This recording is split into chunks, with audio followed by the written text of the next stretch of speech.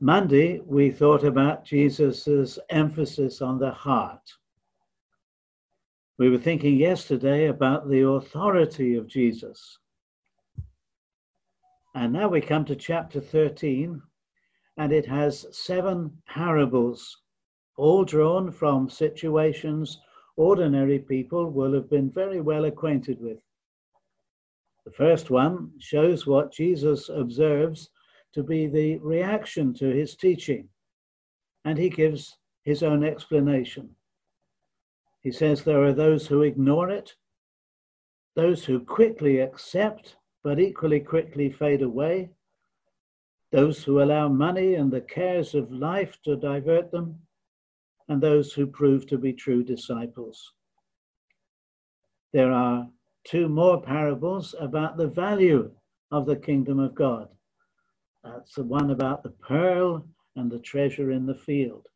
2 others are about the way the kingdom grows in the world.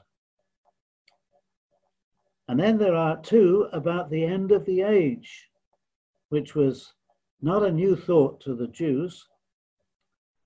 They bring a promise and a warning, and we're going to look at them this morning because they speak about something in the teaching of Jesus that people today don't like to hear or think about. First of all, the parable of the weeds. The field is the world, said Jesus. The Lord himself is the sower, sowing good seed. There is an enemy who is also sowing seed. And what he sows is actually poisonous, but in the early stages, it's not possible to tell the good from the bad. If the servants tried to root out the bad immediately, the weeds, the danger was that they would also root out the good. At harvest time, however, the difference between them would be very clear and the reapers would know what to do. And the parable of the net, well, this was a large net let down into the water and dragged to the shore. All kinds of fish would be caught in it. Reaching the shore, the fishermen would sort the fish into just 2 sorts, the good which were kept and the bad which were thrown away.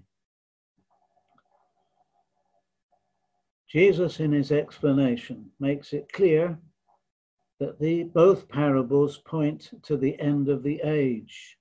That is, the time when God winds up the history of this world. Concerning the weeds, Jesus says, the harvest is the end of the age and the reapers are angels. Just as the weeds are gathered and burned with fire, so will it be at the end of the age. The Son of Man will send his angels, and they will gather out of his kingdom all causes of sin and all lawbreakers and throw them into the fiery furnace. In that place there will be weeping and gnashing of teeth. Then the righteous will shine like the sun in the kingdom of their Father. The righteous are those that have a right relationship with God. Concerning the fish in the nets, Jesus says, so will it be at the end of the age. The angels will come out and separate the evil from the righteous and throw them into the fiery furnace. In that place, there will be weeping and gnashing of teeth. The stories are clear. It's hard to avoid their meaning once Jesus has given the explanation. Both are saying the same thing. First of all, an end is certainly coming. The time of harvest will come, that is, the end of this present age. At present, those who want to go God's way and those who refuse and reject his way are in the world together. We're a mixed multitude. Humanly speaking, some may be of better character than others. But in the end, there are only 2 sorts of people, wheat or weeds, and only 2 sorts of fish. Either people that are in right relationship with God, or they are not.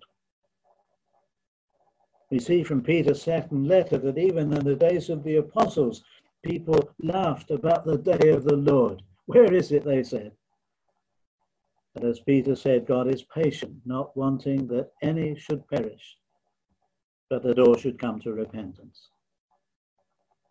An end is coming, and God will decide when it will be.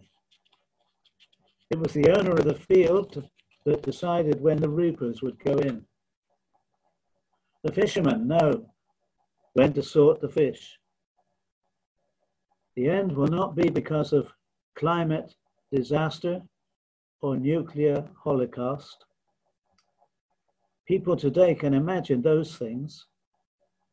They can't imagine an act of God winding up the end of this present age. But God decides. Jesus told the disciples when he was on earth that even he didn't know when it would be. Although later the Apostle Paul could say, that day is already appointed.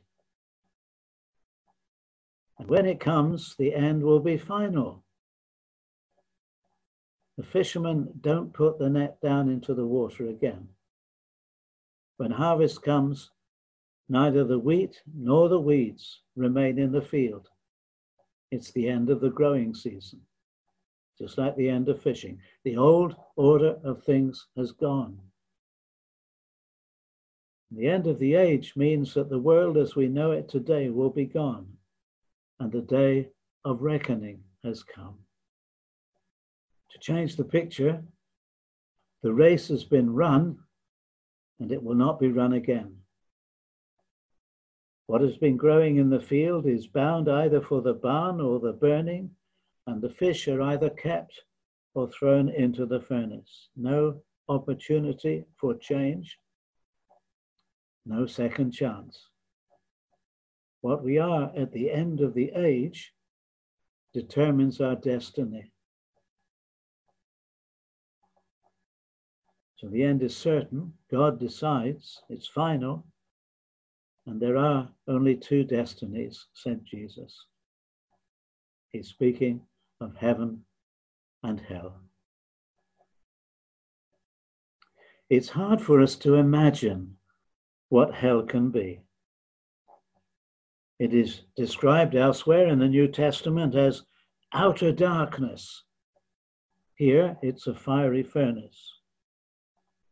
Clearly, it is a terrible, awful end to be avoided at all costs. One Bible scholar comments, one cannot escape the description of the emotional state of those designated as weeds. There will be weeping and gnashing of teeth, said Jesus. Clearly, he is referring to immense, almost unbearable regret.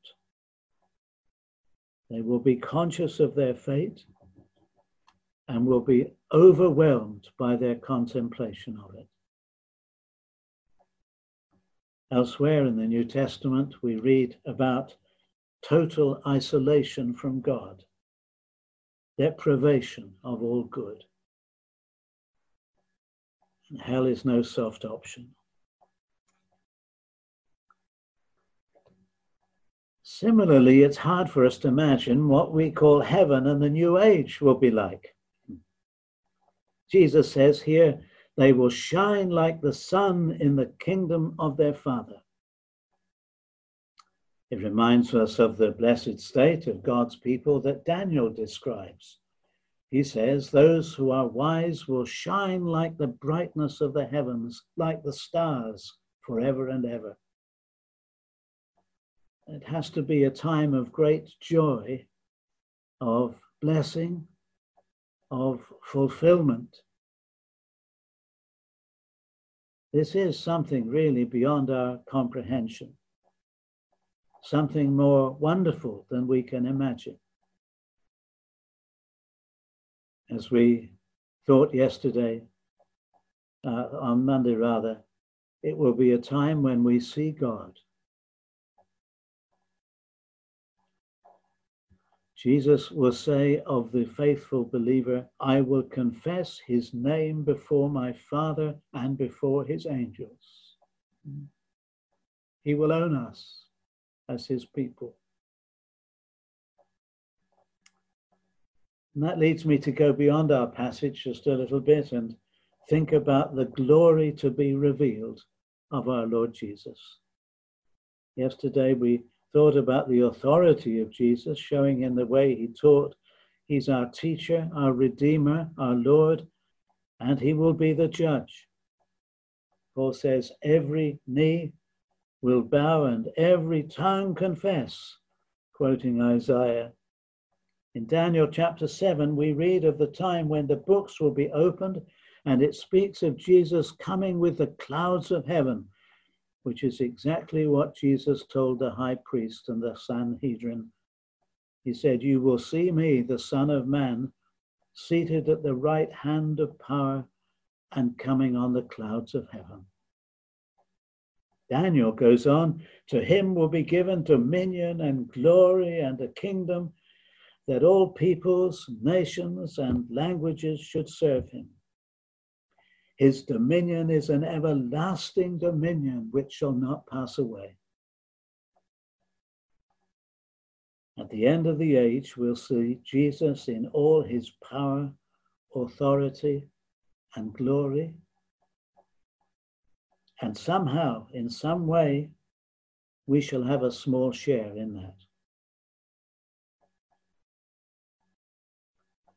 That's all part of heaven. How thankful we should be for the grace of God in the gospel. That through repentance and faith in our Lord Jesus Christ and the keeping work of the Holy Spirit, we shall be counted amongst the good seed and the good fish. We know we don't deserve it. How thankful we should be.